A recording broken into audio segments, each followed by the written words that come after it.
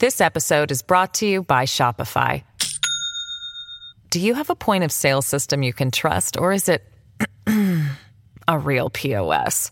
You need Shopify for retail. From accepting payments to managing inventory, Shopify POS has everything you need to sell in person.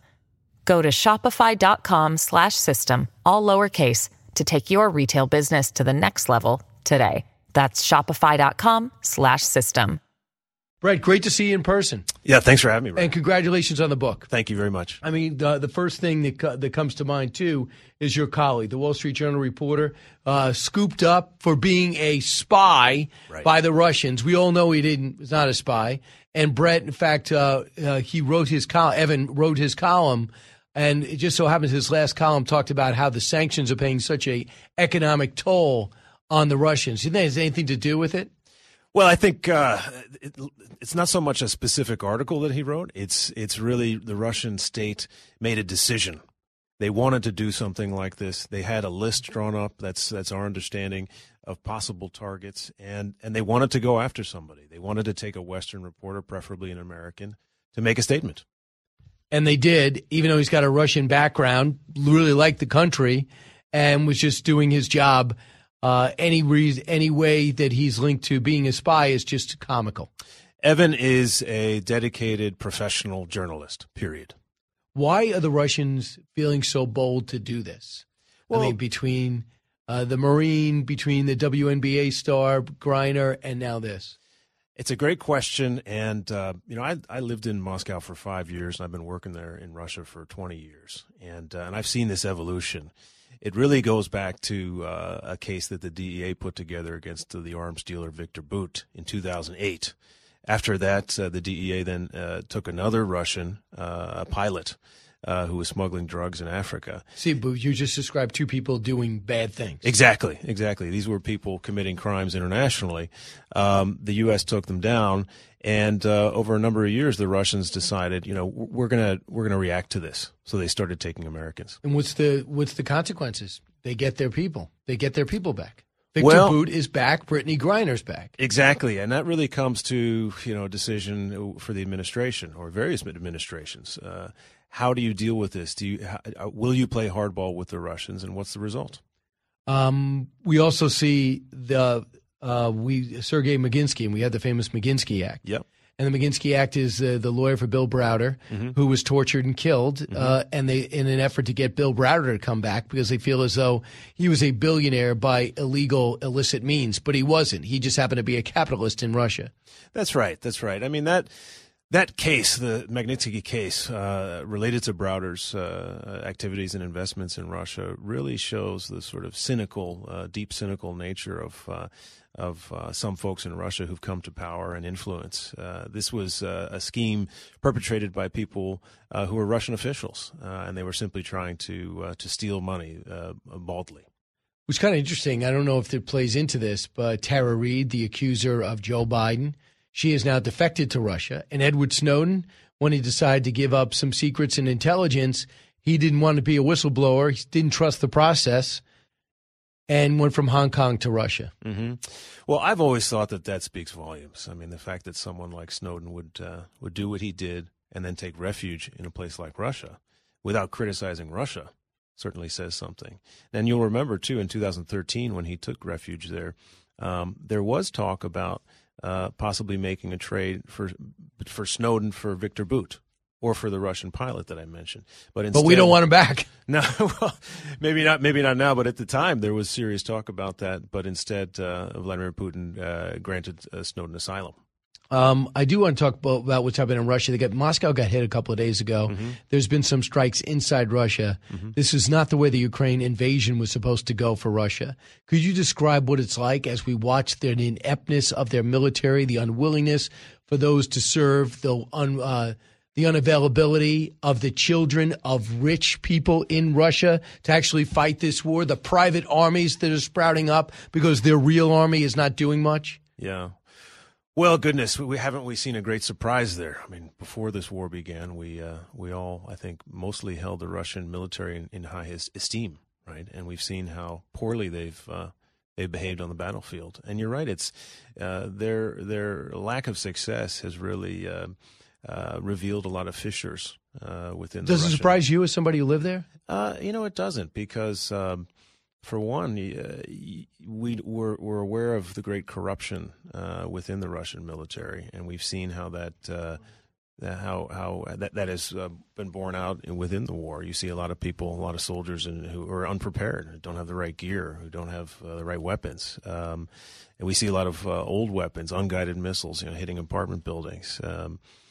We see just the lack of planning over many years, the Russian military, and that, of course, gives rise to people like Prigozhin, who's the head of Wagner, the paramilitary group, to stake his own claim to power. And Wagner, who has this elite unit, well, next thing you know, he's recruiting in prisons. Right. So how elite are you if you have no choice but to serve or die or rot in a cell? Interestingly, I spoke with a couple gentlemen who are in prison in Russia currently, and they told me that Wagner came to their prison twice last year, and they described the conditions. They said that the first wave of recruitment actually a lot of people volunteered for it, but then subsequently they learned that the guys who went to war didn't fare so well.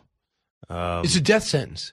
Basically, because a lot of these guys they're just cannon fodder for Wagner. I mean, you remember the movie The Dirty Dozen, right? Sure. This is sort of like a perverted Russian version of that. With me right now is Brett Forrest, national security reporter for the Wall Street Journal and author of a new book, Lost Son, An American Family Trapped Inside the FBI's Secret War. So tell me about the book, Brett. How did you stumble upon this story? How did you pursue it? Right. Well, this came to me actually late 2017. It's a long time ago now. It was a source of mine, an American guy with deep contacts in Russia. And also he was being considered for positions in the incoming Trump administration. And he told me that he knew of a story, a case of a young man from Michigan who'd gotten wrapped up with the FBI, worked for the FBI for 5 years as what's known as a confidential human source, working mostly in counterterrorism. And one day after the war in Russia began, in Ukraine that is, he told his parents that he was traveling to Russia. This was 2015. He went there. He was there for about 6 weeks. Suddenly he disappeared. His parents lost track of him.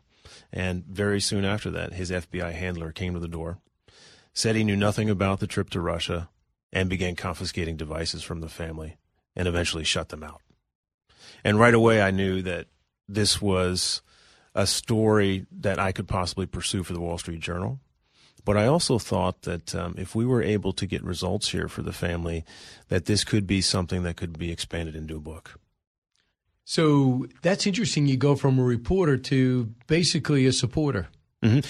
Well, an advocate, an investigator. Interesting. I wouldn't say that necessarily. I'm always a reporter. I don't advocate for people. What I was trying to do in this story was to investigate it, to get a result, to find out what happened to this gentleman named Billy Riley.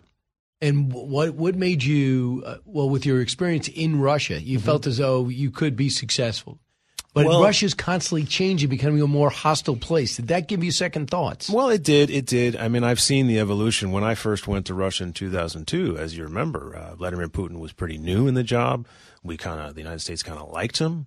He was very close with George W. Bush, or at least he seemed so. They spent time on his ranch in Texas. Remember, I looked into his soul. Yeah, exactly. So I saw that relationship deteriorate between our two countries over many years. Because of him, would you say, or do you blame us? Well, that's a very good question. These things are never so clear. It's difficult to place blame. I mean, if I had to place it on one person, it would be Vladimir Putin, simply because he has stayed in power too long. And when you stay in power too long, often your thoughts turn to your place in history. And I don't want a leader who's thinking about his place in history. Right. I want a leader who's thinking about doing what's right for the country. And what you had to do is deal with Vladimir Putin's Russia. And I don't want you to give away the ending of this. It's too important to the story. It's really happened. It's not fiction. but could you give us an idea of what you found when you started pursuing or the venues you started first looking? Certainly. So I knew initially that the parents had gone to Russia themselves in search of their son, and they had gone there, I believe, in 2017. Now, they're just regular folks from Michigan. They don't have any contacts over there. They don't know anybody. And, they tried their best. They really dedicated their lives to this. I thought that I might be able to help because of my experience there, because I indeed do know people and I can get around and have language skills. So I learned that Billy had flown to Moscow and then taken a train down to a southern city in Russia called Rostov-on-Don, which was the staging ground for Russian military activity just across the border into eastern Ukraine. And I learned that Billy had set himself up at a camp there for volunteer fighters. These were guys, mostly Russians, but international people as well, who were collected down there with the intent to cross the border into Ukraine to join volunteer fighter battalions fighting against Kiev in the eastern part of Ukraine. So here you had a guy who was an FBI source who was at a Russian volunteer fighter camp. On his own, and the FBI the FBI telling you he's on his own. Well, the FBI, of course, is not really saying much. This book began as an article in the Wall Street Journal, and I gave the FBI pre-publication more than 100 questions, and the FBI didn't answer a single one. They did give me one single line, and they said that they had not sent Billy Riley to Russia, and that's it. Got it. So a few more minutes with Brett Forrest when we get back. Brett, I want to ask you about what's going on with Christopher Wray's FBI and what your take is, and talk more about this story. Listen, this is a real-life mystery. Lost son, an American family trapped inside the FBI's secret war. Brett Forrest of the Wall Street Journal here. Don't move. You listen to the Brian Kilmeade Show on Thursday. Expanding your knowledge base. It's the Brian Kilmeade Show. This episode is brought to you by Shopify. Do you have a point of sale system you can trust, or is it a real POS? You need Shopify for retail. From accepting payments to managing inventory, Shopify POS has everything you need to sell in person. Go to shopify.com/system, all lowercase, to take your retail business to the next level today. That's shopify.com/system. He's so busy, he'll make your head spin. It's Brian Kilmeade. It's really unfortunate. The notion that the FBI is some sort of leftist cabal out to get the Republicans is so crazy. It just shows you how crazy our times are. The FBI will be fine in the long run. This fever around Donald Trump in the MAGA world will eventually break, but it's become somehow a nutty article of faith that the FBI is out to get Republicans. There's no doubt about it. The evidence is overwhelming that he's a fraud and he shouldn't be trusted, and he's sanctimonious and self-obsessed and was one of the worst FBI directors who's done more damage to their organizations than just about anybody else. Welcome back, everyone. Brett Forrest, national security reporter for the Wall Street Journal with us, author of Lost Son, an American family trapped inside the FBI's secret war. And this family turned to Brett Forrest to help find his son located inside Russia. And that's what this story's about. Brett helping the family, but more importantly, just trying to find out what exactly is going on as the FBI cleaned out his house. And then the family was left really with no way of getting in touch and finding out what happened to their son. So that's all chronicled in his story. Brett, you spend so much time in Russia and the Ukraine. You just told me in the break, outside Kyiv is Bucha. And once it was clear that Kyiv was not going to be captured by the Russians, this was going to be a longer war, they backed out. And they unveiled. What did they unveil in Bucha? You were the first reporter on the scene to see this massacre? Yeah, that's right. I happened to be in Kiev at that time, and I saw a photo on social media of several bodies with their wrists tied behind their backs, and I knew that it was located nearby, and so I raced out there with the bodyguard and a photographer and a fixer. And we arrived with incredible timing. It just so happened that the local militia was retaking the town. We pulled up to the administration building, and they were just reinstalling the Ukrainian flag, and they were singing the national anthem just as we were getting out of the car. It was just a happenstance. And the local militia leader, he said, come back another day. It's too dangerous here. The Russians have booby-trapped the town. We haven't had time to clear it. And, there was great appetite for information. This was the first month of the war. It was maybe like 6 weeks in. And we needed to know what had happened there. So I persuaded him to give me a couple of guys, and we drove around the town, and it was raw. It was as raw as you can imagine. Death? Because, I mean, there were hundreds of bodies all around Bucha. Civilians or military? I didn't see a single body wearing any military uniform. So it was the mass killing of innocent Ukrainians. Yes. And a lot of these people were elderly, women, men, a great mix of just local inhabitants. People who were killed clearly while they were riding a bicycle. Executed.